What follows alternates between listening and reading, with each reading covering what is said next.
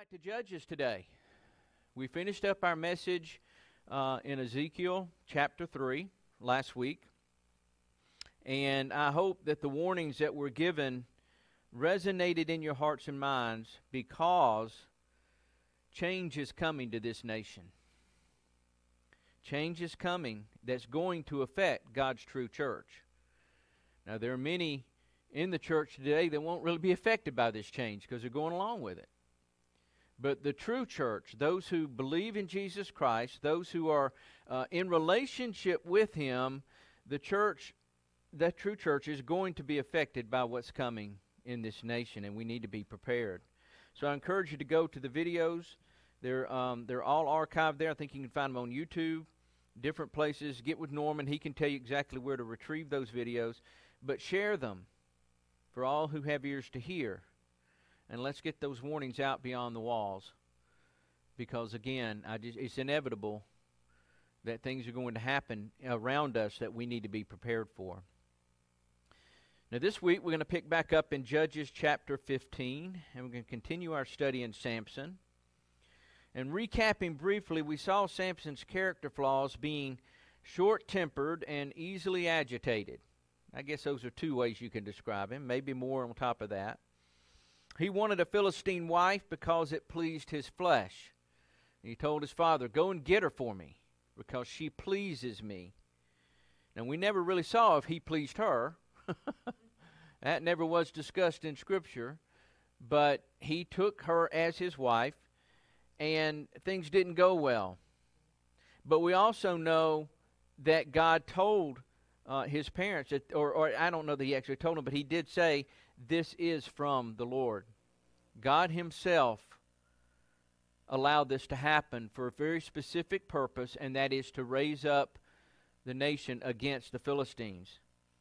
And so he posed a riddle to the Philistine men that only he knew the answer to. That really wasn't a true riddle. A true riddle is when you actually have something people might can figure out, but because it was something that he did, and killed the lion and all of those things, and then the honey that came in the carcass of the lion, all of those things these men couldn't have figured out, and he knew it. And that was his pride. That was Samson's pride, just throwing this out there, knowing that he had him. But when his wife was threatened, she pleaded with him. Pleaded with him for a full week. And during that week, as she pled, he caved, and he told her. And he told her the riddle, told her the answer. She then went and told the Philistines, and in his anger he went out and killed 30 of the Philistine men and took their garments in payment for that riddle. Now then we notice that he leaves his wife in anger and goes back to his father's house. Well, that's where we pick up this week. So let's go to the Lord, and then we'll begin this morning. Father, thank you. We thank you for your Spirit. We thank you for your word. We thank you for your movement and among us, Lord. We thank you, Lord, that you are constantly giving us what we need. We ask in the name of Jesus that you feed us this morning with your word. We thank you and we praise you for all that you are and all that you're doing within us. And pray, Lord, that in all things you would be glorified. And we thank you in Jesus' name. Amen. Judges 15, beginning with verse 1. After a while, in the time of wheat harvest, it happened that Samson visited his wife with a young goat. Now, evidently, he's trying to appease. He's trying to go back now, but it's almost as though nothing really happened. He got mad. He left. He's now at his father's house. Now, he goes back with this young goat, and he said, "Let me go into my wife, into her room." But her father would not permit him to go in. Her father said, "I really thought that you thoroughly hated her. Therefore, I gave her to your companion. Is not her younger sister better than she? Please take her instead." And Samson said to them, "This time I shall be blameless regarding the Philistines if I harm them." Then Samson went out and caught 300 foxes, and he took torches, turned the foxes tail to tail, and put a torch between each pair of tails. Now, I'd like to have seen that. That would have been I don't know how it happened. How he did. I mean, God was in it. God directed all of this. We know that. So he must have just told the foxes, just stand there and let them tie this torch between your tails. And then sent them off. and between there. And then he went and set the torches on fire. He let the foxes go into the standing grain of the Philistines, burned up both the shocks and the standing grain, as well as the vineyards and olive groves. Then the Philistines said, "Who has done this?" And they answered, "Samson, the son-in-law of the Temanite, because he has taken his wife and given her to his companion." So the Philistines came up and burned her and her father with fire. And Samson said to them, "Since you would do a thing like this, I will surely take revenge on you, and after that I will cease." So he attacked them hip and thigh with a great slaughter. Then he went down and dwelt in the cleft of the rock of Etam. Now the Philistines went up and camped in Judah and deployed themselves against Lehi. So once again, we see this flaw, if you will, in Samson's character. And after his anger subsided, he felt a little bit better. He goes back to his wife as though everything's just okay. He acted out. He basically called her a heifer. Said, "Because you plow with my heifers," what he told those Philistines. In his anger, he wasn't just mad at them, he was mad at her. And his father, or her father, recognized that anger and thought he was gone. Gave his wife to his companion. And Samson didn't have any thought that the way he left things would have any consequences. See, this is how it works when we operate in our emotions. When we let our emotions get a hold of us and we act out in anger or in some other type of emotion, when it's over and that anger settles down, we go back to the way it was. But the aftermath behind us often cannot. And so here we are. We see that Samson's emotions got out of control, and he couldn't understand why they were still upset. Now, this is a self-centered mindset that wounds people around us. It doesn't just affect us. It's usually rooted in bitterness or unforgiveness. And for the most part, most of us don't even realize the way we act while we're acting out. It's just a boom in your face. And then we settle down, and then we're like, "Oh, well, that wasn't a big deal. Okay, let's move on." But all of those around us are still in the waves of whatever it was that caused you to do that, and we're still reacting and responding to what goes on. There are triggers in a lot of people, and most of us, we have things that set us off. A lot of times it goes back to our childhood or in our past due to things that we have buried, don't even recognize that are there anymore as far as the event. We may not be thinking about that, but when somebody says something a certain way or something happens at a certain time, it triggers an emotional response that causes all kinds of damage to those around us. And most of the time, we're either defensive or we're denial when it's brought up to this happened. No, it didn't. That wasn't what happened. That's not how you just misinterpreted it. Now, why am I able to be so confident about this is because I grew up this way. This is part of where I came from. And even to this day, there are triggers. And even to this day, I have to repent and I have to lay that down and say, "God, I'm still putting this in your hands. I'm still asking that if I have unforgiveness or bitterness somewhere, I want it gone, because if that root is still there, it's going to bring up bitterness, it's going to spring out, and it's going to affect other people. It can take root, and it can cause others to be hurt." Ephesians 4:31 says, "Let all bitterness, wrath, anger, clamor, and evil speaking be put away from you with all malice." And Hebrews 12:15 says, "Looking carefully, lest anyone fall short of the grace of God, lest any root of bitterness springing up cause trouble," and hear this part, "and by this many become defiled." Now, it could be saying two things here. Many meaning those who allow this to happen to them, but I believe it goes beyond that. Many who become defiled are those many that are defiled by the one who let bitterness creep up in them. It never just affects one person. And this is something that the church needs to be aware of, because we see in the body of Christ, sometimes there's conflict. People have different personalities. I know y'all don't believe that. Everybody gets along so good. Everywhere, all the time. We're believers. We love one another. But if the carpet's the wrong color, somebody could leave the church over it. Because in their anger, they didn't get their way. If this didn't happen this way, or if that didn't happen that way, these things happen among the body of Christ. So we have to be careful that when we come to the Lord and we receive Him into our hearts and minds, what this means is that all of these things, this baggage that we have, has got to be given over. Now, again, God is a merciful God, and He's so full of compassion, and He's so full of grace. He will work it out in you. It may take time. It may be some things He does instantly. We've all heard the testimonies. Oh, I accepted the Lord. I was delivered from drugs and alcohol immediately. Never had another drive for it. Never even thought about it again. And others, well, I had this happen, and immediately this was taken away. Don't smoke anymore. Just took that away. Hallelujah. Praise God for those times when God moves that way. But I can tell you that the people that has happened to, there are still other things that are still there. And they're still in all of us. That's why we're working on our salvation with fear and trembling. It's not that we're trying to get saved again every day. Not that we're working for our salvation. What that passage means is that we are really in relationship with Jesus, and He's digging in us as we allow Him to reveal these things to us. So then once we recognize them, we give them over.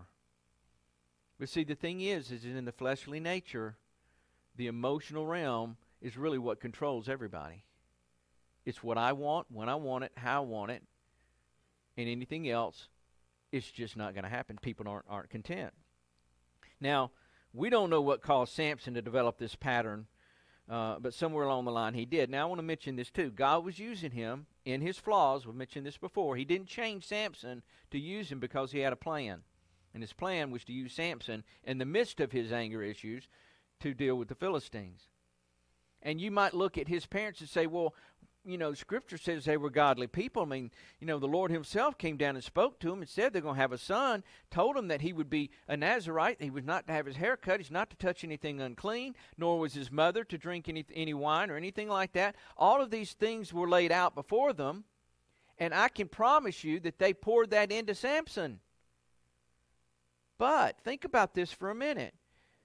Your mom and daddy, who might have, maybe you weren't raised in a Christian home, but if you were, bear with me a moment. Your mom and dad told you about the Lord. They told you what the Scripture said about living a godly life. Did you adhere to everything your mom and dad said? No. And at some point, you thought they were crazy. And then later on, the Lord gets a hold of you, and you're quoting things back to them that they told you, and they said, well, we told you that when you were a kid. No, you didn't.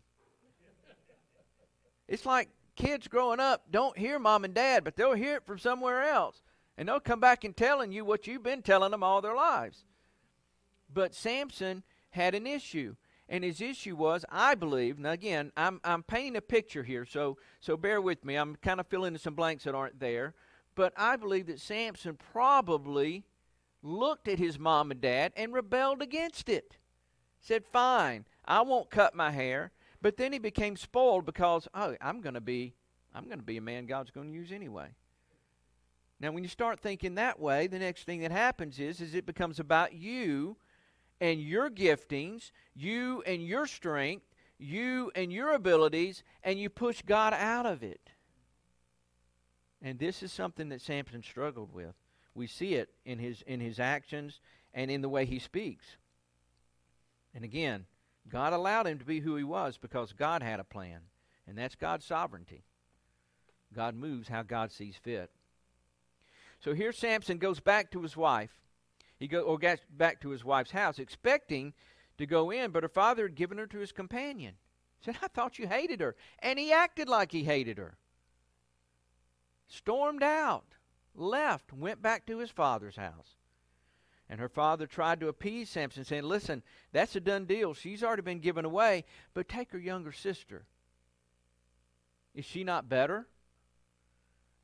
But Samson would have nothing except what Samson wanted. And he said, okay, because you've done this, you're not going to blame me. And he arose because he didn't get what he wanted. And basically his mindset was, if I can't have my way, somebody's going to have to pay for it. And so he went out. And this foxtail trick he did, God had to call them foxes together, kind of like when he called them all those animals 2 by 2 on the ark. He probably called the fox together and just had them circle around in a circle, and Samson did what he did. But he destroyed a tremendous amount of their food supply. He affected their culture big time, and it got their attention.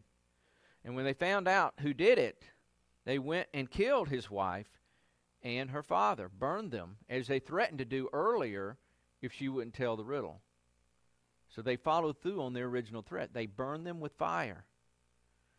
Again, you would think, okay, this is not a big deal. Why go after them? Go after Samson.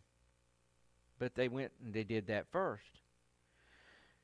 Now I want you to notice this other point here. Every time Samson acts out, it causes him and others a lot of pain. Your sin never just affects you. I alluded to that just a few minutes ago. It never just affects you. It always affects those around you. Now again, we know God is using all of these things to deliver Israel from the Philistines, and God's sovereignty is fully displayed here. But for us today, and I want us to fast forward to the church today, we're in a new covenant. We now believe in Jesus Christ. We now have the Holy Spirit within us.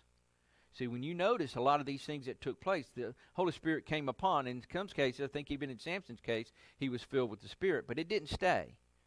The Spirit didn't stay with him all the time. The Spirit would come, empower him, and after the event, the Spirit would go away. We as believers have the Spirit all the time. He dwells within us. So if we have the Holy Spirit within us, there's a different standard to our character that we should be looking at on a daily basis. The behavior of what Samson was doing would not align itself with a relationship with Jesus Christ today. We're shown the difference between walking in the flesh versus walking in the Spirit. In Galatians chapter 5, beginning with verse 16, it says, I say then, walk in the Spirit, and you shall not fulfill the lust of the flesh. For the flesh lusts against the Spirit, and the Spirit against the flesh, and these are contrary to one another. In other words, they can't coexist. They're going to be battling all the time. And this comes back to, as believers, are we choosing the Spirit or are we choosing the flesh? And it goes on to say, so that you do not do the things that you wish. In verse 18 of Galatians chapter 5, but if you're led by the Spirit, you're not under the law. Now the works of the flesh are evident, which are adultery, fornication, uncleanness, lewdness, idolatry, sorcery, hatred, contentions, jealousies, outbursts of wrath. We see that on Samson for sure. Selfish ambitions, dissensions, heresies, envy, murders, drunkenness, revelries, and the like, of which I tell you beforehand, just as I told you in times past, that those who hear these words practice such things will not inherit the kingdom of God. Now, meaning practicing these things does not mean that you fall into something and you repent. That's the fleshly that we have to deal with. But to practice means that you come to a place in your heart and in your mind where you say, God's okay with this, and I'm going to continue acting this way, and still claim to be a believer. There has to be a dividing line. There has to be. And God has drawn it. And He said, this is the flesh. You walk in this, this is your fruit. And then He goes on and He talks about the Spirit. In verse 22, but the fruit of the Spirit is love, joy, peace, long-suffering, kindness, goodness, faithfulness, gentleness, and self-control. Against such there is no law. Now again, this is the fruit of the Holy Spirit. So therefore, the fruit of the Holy Spirit comes forth through the individual who houses the Holy Spirit when that individual is submitted to Him. When the individual is not submitted to Him, You don't receive the love, the joy, the peace, the long-suffering, kindness, goodness, faithfulness, and gentleness, and self-control. You receive the opposite. You receive the flesh lusting against the Spirit and the Spirit against the flesh. The battle ensues, and you're sitting on the fence. What are you going to do? Which way are you going to go? You know what's behind you, and there's no fruit there worth having. You know what the fruit of the Spirit is. It's available for us. But we have to make that decision. We have to say, I choose you, Lord. I choose the Spirit, not my flesh. And it goes on to say, against there is no law. And it says in verse 24, and those who are Christ have crucified the flesh. That means you kill it. You have to die to your fleshly nature. All of us have a fleshly nature. We have to die to it, along with its passions and desires. See, there are many passionate people who become believers, and they think because they're so passionate, God accepts their passion into a relationship with Him. And a lot of times they call that prophecy. People who have a bold, dynamic personality, they become believers. If they're not careful and not really listening to the Spirit, studying the Word, walking in relationship, they can allow their passion, not compassion, but their passion and drive of their personality to actually hijack one of the gifts of the Spirit if they're not careful. That's why the gifts of the Spirit are given when we're in relationship with Jesus. And that's why when they're given, they're used by the Spirit for His glory and His honor, and only for Him to be glorified and to edify the church and for the lost. See, that's the whole thing. The gifts of the Spirit are never given for our benefit.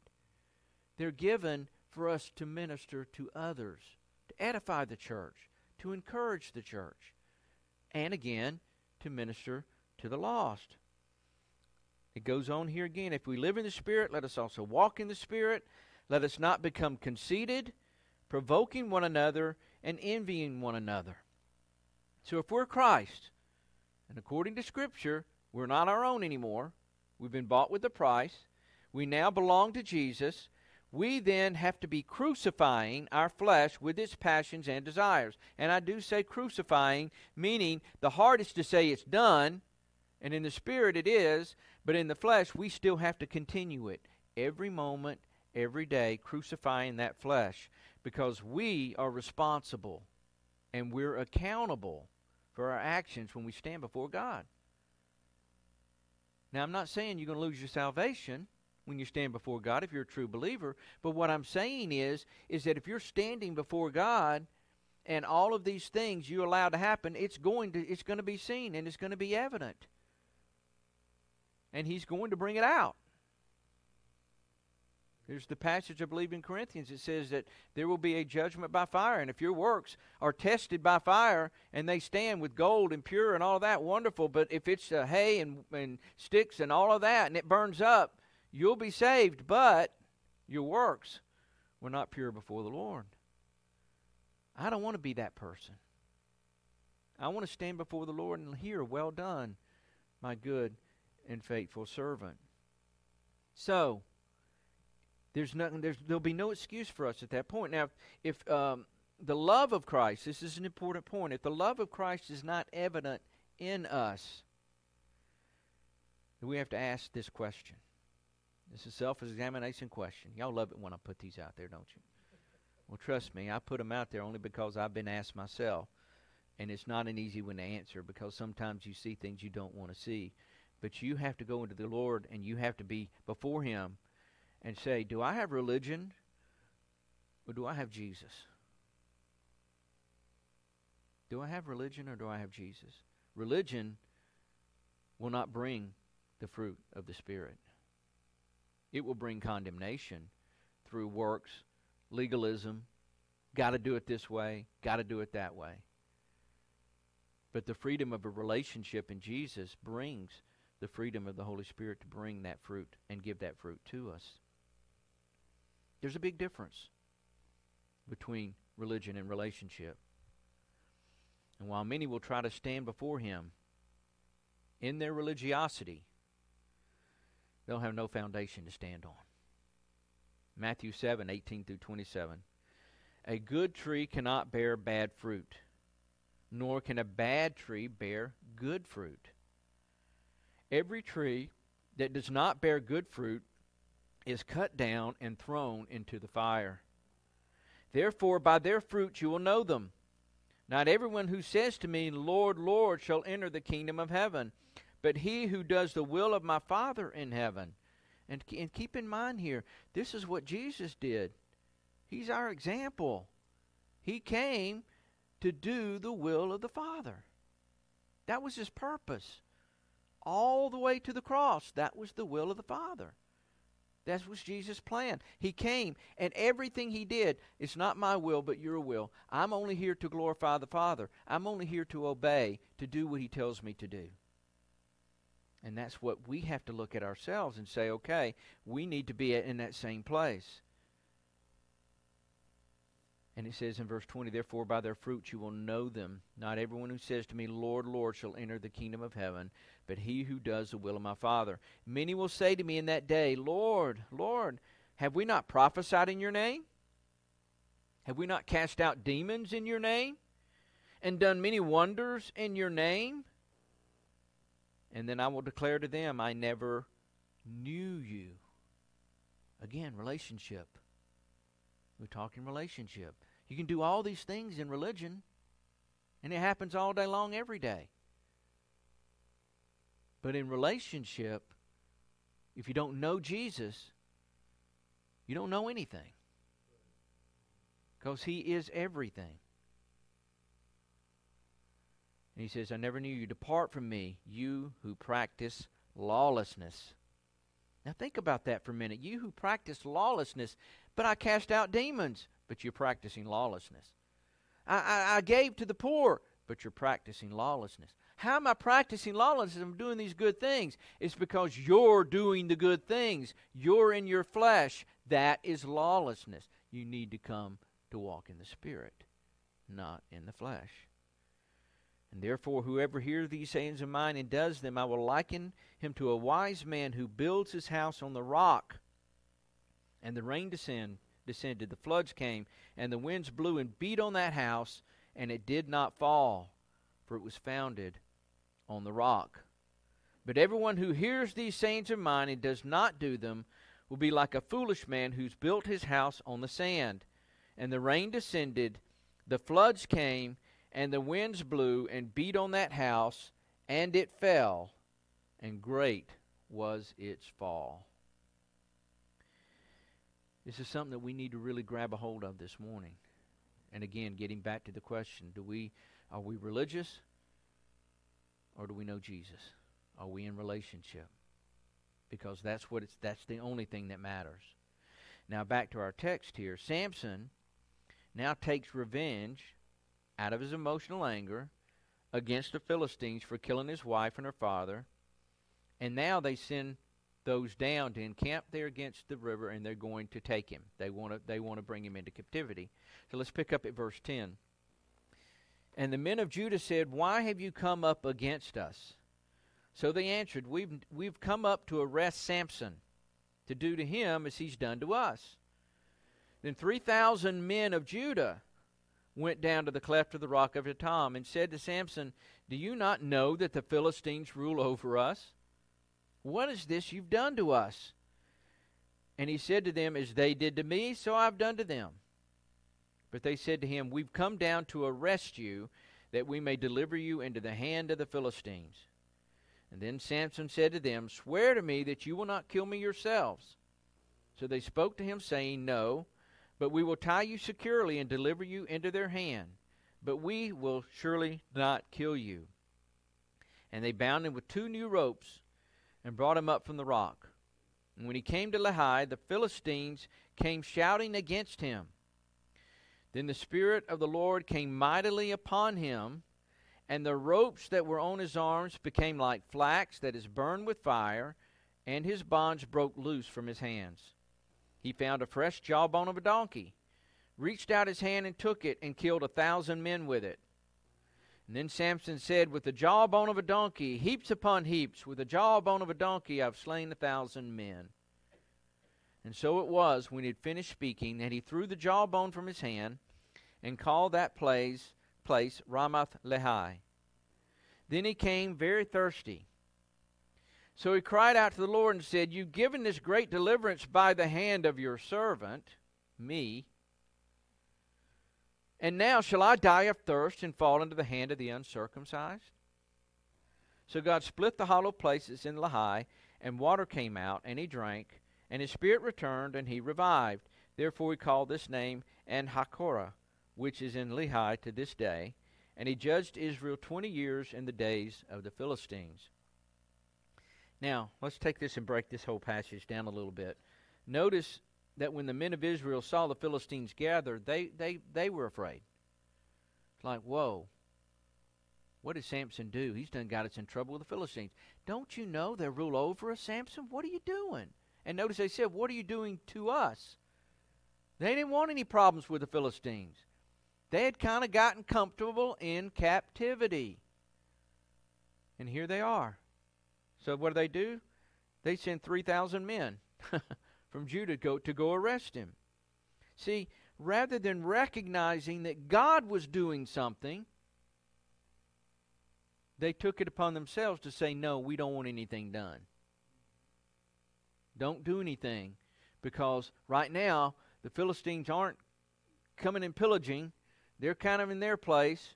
They rule over us. We just submit to them. We pay them whatever we have to pay them, taxes or whatever they want from us, but they're not coming in here with their army every other day, so let's let status quo be what it is. They went to Samson, arrested him, and turned him over to the enemy. And we don't see any reference to them praying. Where were the priests? Where were the men of God seeking God in this case? God, are you up to something? Are you doing something here? No one was praying and asking for God for direction. They just got afraid. They didn't want trouble. They went after Samson. They just wanted him to be quiet, to settle down. They wanted to keep the peace. Don't rock the boat. And we see this with the leaders of Israel when Jesus came. They too were in captivity to Rome. And they were comfortable. They had their priesthood duties. They had their synagogues. They had all the money coming in from all the people. Every time that people would come around, they were doing all the religious things. They were allowed to by the Romans, to the point where they didn't even recognize they were in captivity anymore. When Jesus confronted them and about being captive, they said, we've been in captivity by no one.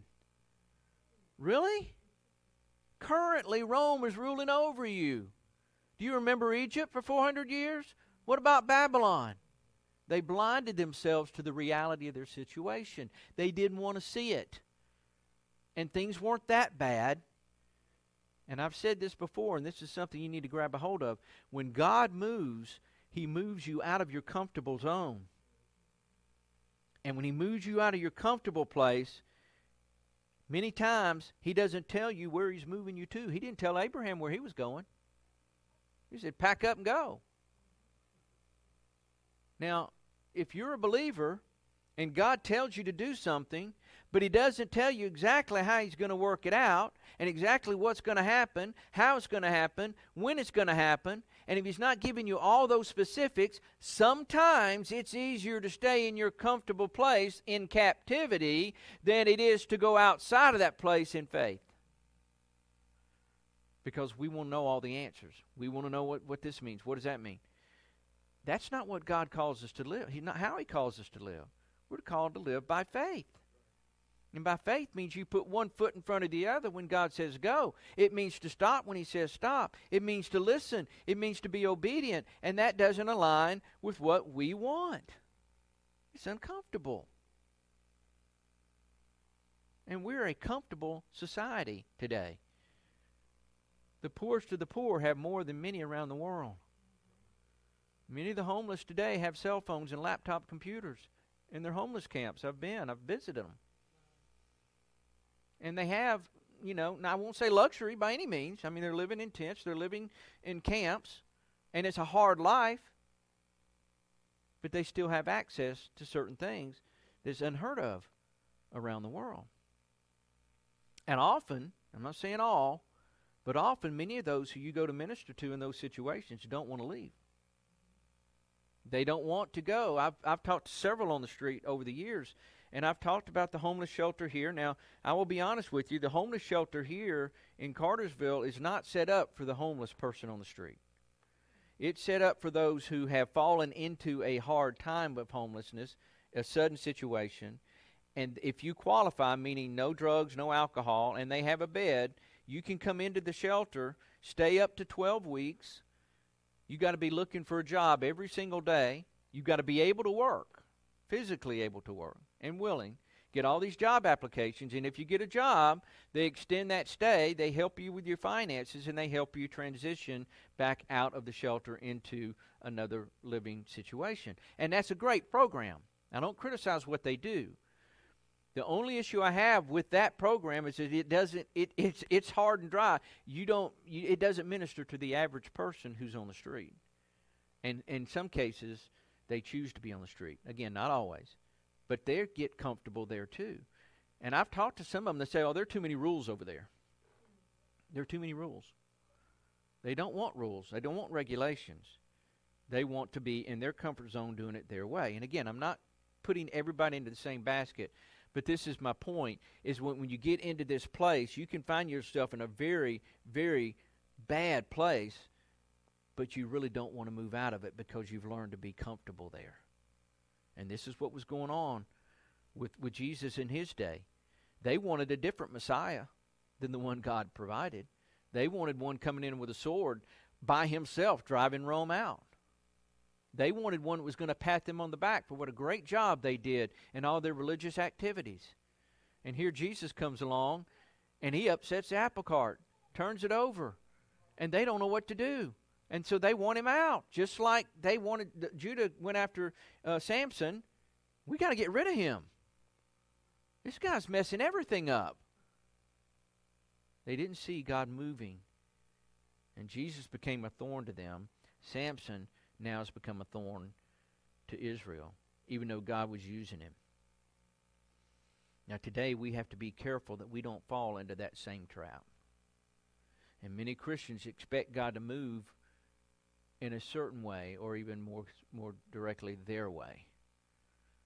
When you're in a situation and you're praying, here's how you want it solved. God, I can't make this month's rent. I can't make it. We don't have the money to pay the rent. So you go to the mailbox expecting to be a check. Well, there's not a check. Well, then you get upset with God because he didn't give you the money to pay the rent. But you need to wait on God to let him take care of that situation the way he sees fit. Now, personal testimony, we've been in that spot years and years ago. We didn't have the money to pay the bills. We didn't have the funds to do what needed to be done. If you put on paper what went out versus what came in, we were in the homeless shelter. But God never, ever abandoned us. There was a couple of times a check was in the mailbox, which we didn't expect. There were other times where people showed up with groceries. When Y2K happened, everybody stockpiled. Well, when the lights didn't go out, they had all this extra food.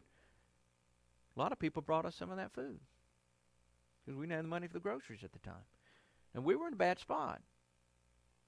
But you know, I'll tell you this, and this is not a push for tithing, so don't think I'm beating you up.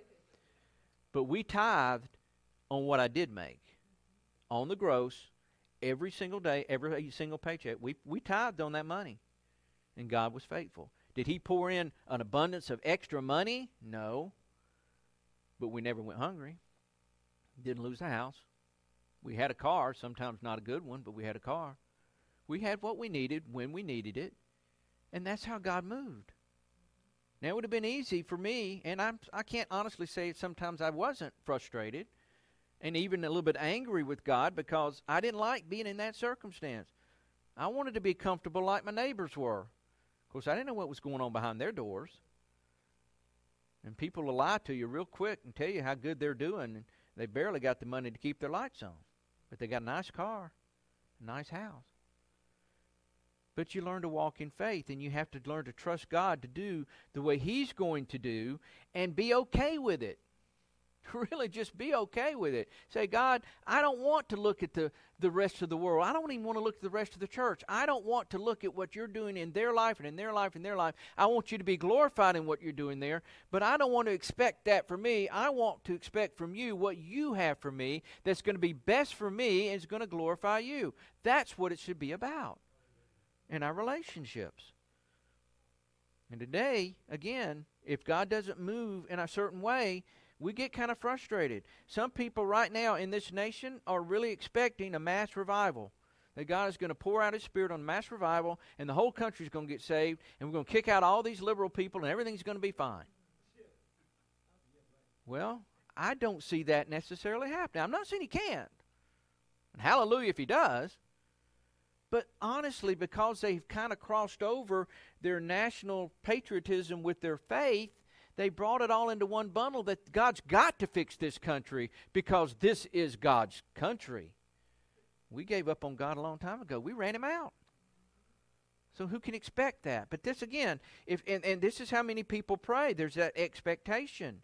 Maybe just miraculous change in the government, that just they all get saved. Hallelujah, wouldn't that be wonderful if that happened?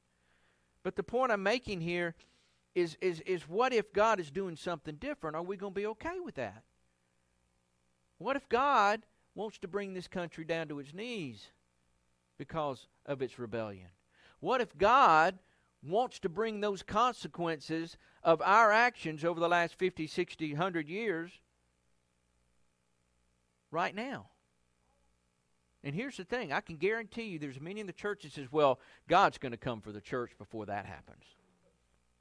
God's going to take us out, or God's going to deal with it. He's going to return and take over before all that happens. Really? I don't read that in Scripture. What I read in Scripture is He raises up nations and He brings them down. And He brings judgment and consequences on those who are not following Him. Does He use them? He used this country mightily around the world. Does that mean now He's going to continue to do so? This is all in His hands. So we have to be careful that we don't come to this place where we're expecting God to do something and then we get mad when He doesn't do it. What, again, if the church couldn't even fathom the fact that this country may implode. Well, let me give you a hint. It's already imploding. And it's just hanging by a hinge right now. And just as the leaders of Israel missed God right in their presence, we too are in danger of missing God if we'd expect to see Him in this pretty little box that we've made for Him to sit in. He don't fit in our box. He will never fit into our box. And we need to get into His. Because the way I read it, and the way Scripture tells us, God created us in His image. We don't create Him in ours. And we need to walk that out in this relationship. So let Him have ears to hear these warnings. So now 3,000 men of Judah come down to arrest Samson. And after giving their word they wouldn't kill him, Samson allows them to tie him up with 2 new ropes. Now, we know they didn't just tie his hands. They did tie his hands, but it says in our text that when the Spirit of the Lord came mightily, the ropes around his arms became like flax, and the bonds broke loose from his hands. So either they had him this way or they had him tied up on arms this way. Whatever it was, they had him tied up pretty good, because I'm thinking they were pretty afraid of him too. And so they thought, okay, this is good, and we're doing it. We're going to settle down the Philistines. Everything's going to go back to normal. And so they tied him up. And we need to realize that while his uncut hair was a key to his receiving strength, it was the Spirit of the Lord that gave him the strength when he needed it. Very important point. I don't think Samson went around that strong all the time. But he went around as strong as he needed to be when the Spirit of the Lord gave him that power. Now, on a side note, it's the same for us today with the gifts of the Spirit. They're available to us when we abide in Christ, but it's the Holy Spirit that gives as He wills. In 1 Corinthians 12, 4 through 11, there are diversities of gifts, but of the same Spirit. There's differences of ministries, but the same Lord. And there are diversity of activities, but it's the same God who works all in all. But the manifestation of the Spirit is given to each one for the profit of all. Not me, all. For one is given the word of wisdom through the Spirit, to another the word of knowledge through the same Spirit, to another faith by the same Spirit, to another gifts of healings by the same Spirit, to another the working of miracles, to another prophecy, to another discerning of spirits, to another different kinds of tongues, to another the interpretation of tongues. But one and the same Spirit works all these things, distributing to each one individually as He wills. Church, we need to grab a hold of that more than anything else, because there's a big run on the gifts of the Spirit in certain groups that just want the gifts. That's all they focus on, and then they get a gift and they run around acting like it's theirs. It's not. If you have a gift of the Spirit, it's given by God for His glory and for Him to use it to benefit others. And Hebrews 2:4 says, God also bearing witness both with signs and wonders, with various miracles and gifts of the Spirit according to His own will. So let's give it to Him, and let Him give it to us as He sees fit. It will be balanced. It will be right. And that's the purpose of the gifts. So let's not lose sight that our gifts and our strengths are all given to us by God, and we should never hijack them for ourselves, thinking that we're something because we have them. And I've kind of covered this next section already, so I'm not going to Norman, I'm skipping over part of these notes. But finishing up the study this morning, after the ropes are broken off, he picks up a jawbone of a donkey. Now again, think about this. Another disobedient act regarding touching anything unclean. It was a fresh jawbone of a dead animal. You weren't supposed to do that, but it's just this Samson. And he goes out and he kills 1,000 men. And rather than giving God the glory, he writes his little poem. Maybe you can even put a tune to it, giving him the credit. You know, your servant has done this. And in verse 18, after all this is done, listen to his attitude, the way it's worded here. Now again, we don't hear him speaking, but I can almost hear these inflections. Then he became very thirsty. So he cried out to the Lord and said, You've given this great deliverance by me, the hand of your servant. And now shall I die of thirst and fall in the hand of the uncircumcised? He didn't say you delivered us by your hand. You delivered him by my hand. In other words, he's still putting himself as a key player here.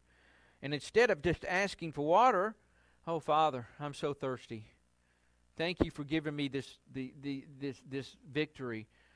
I'm really thirsty. Can you give me some water? Please provide water. No, he doesn't say that. He says, now shall I die of thirst and fall into the hand of the uncircumcised. It's almost if he's saying, God, I did my part, but you're letting me down for not already having a pool of water here after that big job I just did. And this is the attitude that he continued to have over and over. His pride and his arrogance was tolerated by God for the season. It was tolerated because God had a bigger plan. And God chose to use him in the midst of his own flaws. But God's bigger plan was to deliver Israel from the Philistines. But as we'll see, his sin of pride will catch up to him. God does not wink at sin. He doesn't. You may think you're getting away with something, but he doesn't wink at it. He never winks at sin. He never disregards it. There's always something that has to pay the price for it. He doesn't wink at our sin today. He sent his only Son to pay the price for it. That's a big price that was paid. Many don't really equate the payment that was made for our behalf. It's like, thank you for dying for my sin, Lord.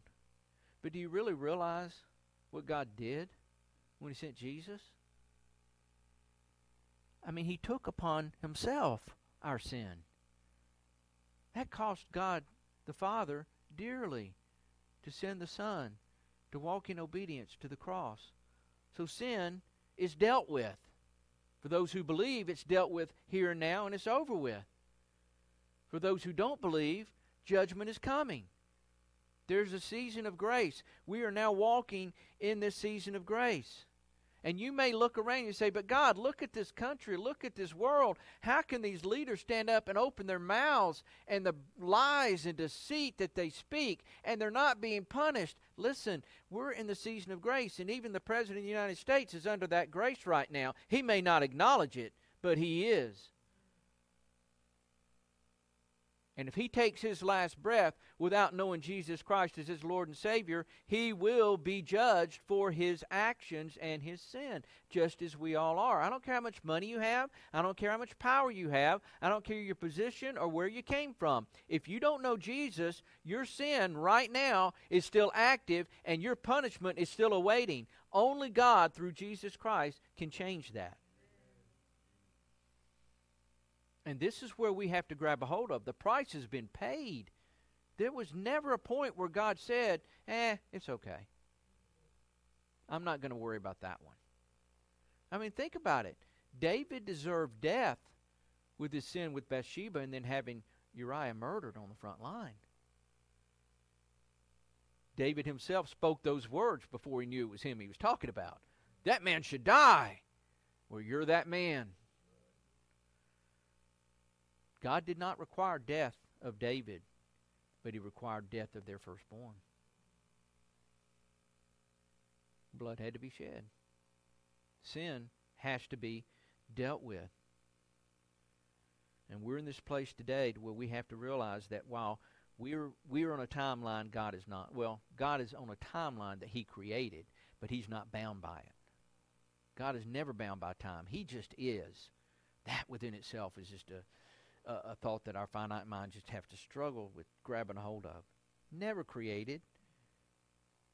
He just is. I am that I am. I was that I was. I will be that I will be. It is. He is. There's no creation of God. So in that, we're bound by time. But God has the whole picture. He knows when these judgments are coming. He knows when things are going to be dealt with. He knows how they're going to be dealt with. And we as believers have got to come to the point, particularly in this upside-down world we live in, to where we're okay with God doing it his way, because if we're not, we're going to be in a whole lot of turmoil trying to fix things he don't want to fix. There are times when we're praying against God's will, but we're praying for good things. Now, that's a hard one to swallow, isn't it? Oh, but we need to pray for this, and we need to pray that. What we need to do is say, Lord, your will be done. And think about it, what the Word says. If you delight yourself in the Lord, he will give you the desires of your heart. If he gives you the desires of your heart, your prayers are going to be in alignment with his will. So what's the key to prayer? Being in relationship with Jesus. Being in his Word. Being faithful. Walking it out. Not letting our fleshly nature rise up and say, but God, that's the wrong way. I don't like to use this certain references, but that old movie Planes, Trains, and Automobiles, the clean version when they put it on TV, they're driving down the lane the wrong way, down the interstate. Cars coming the other way saying, you're going the wrong way. How do they know where we're going? The point I'm making here is you don't come to God and say you're going the wrong way. When God is going, he's going the right way, and we need to be in line with him. We need to be going his way, because our way will lead to the wrong way, and it will lead to death. Judgment always comes. And I praise God that he sent Jesus, the way, the truth, and the life. He sent him so that we have now escaped this coming judgment. Does that mean that we're not going to be persecuted? No. See, here's another thing we need to grab a hold of. Right now, the world is under Satan's persecution. The hand of Satan is against the church. The hand of Satan's against everybody. He manipulates the world to think he's for them, but he's not for anybody. And so the whole world is being deceived. but he's coming against the church. So what we're facing today, laws that are being passed, the things that are coming are going to come against the church of Jesus Christ, not of Latter-day Saints, but the true church of Jesus Christ. When God's going to allow this to happen, the church is going to face persecution. It already is. Churches around the world are facing death for their faith. We've never had that here, not as a general rule. But with the laws that are being passed, Christians are going to go to jail for saying what I'm saying this morning. And we have to be prepared for those things that are coming. That's Satan's hand. But in the Great Tribulation period, that's God's hand.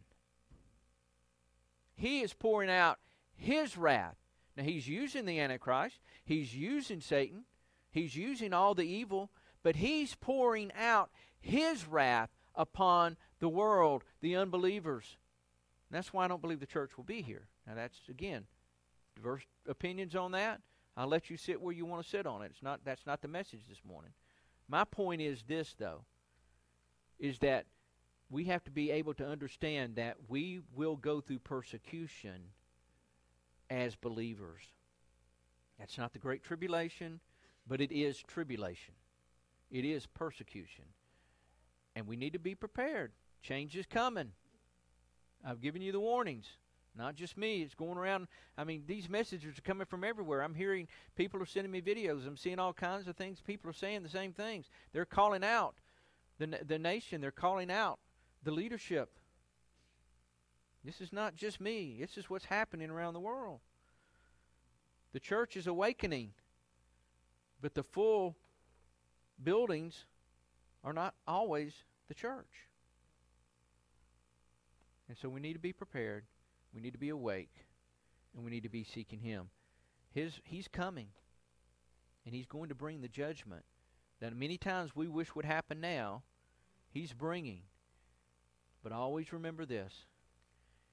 If it worked that way, where we could just pray judgment on all those unbelievers who are bringing havoc in the world, what if He had done that before you received Him? Which group would you have fallen in? We need Jesus.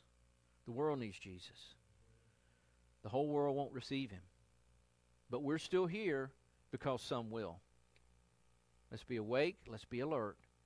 Let's don't be like Samson. God did use him. But it's, again, when we get into the next week's message, you're going to see that his pride brought him down. And his not faith and not walking with Jesus, or the Lord, not Jesus at the time, not walking with God, not adhering to what he was taught from a child growing up. It cost him.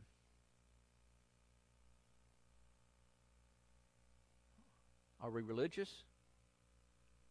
Or do we have Jesus? It's a question we all have to ask.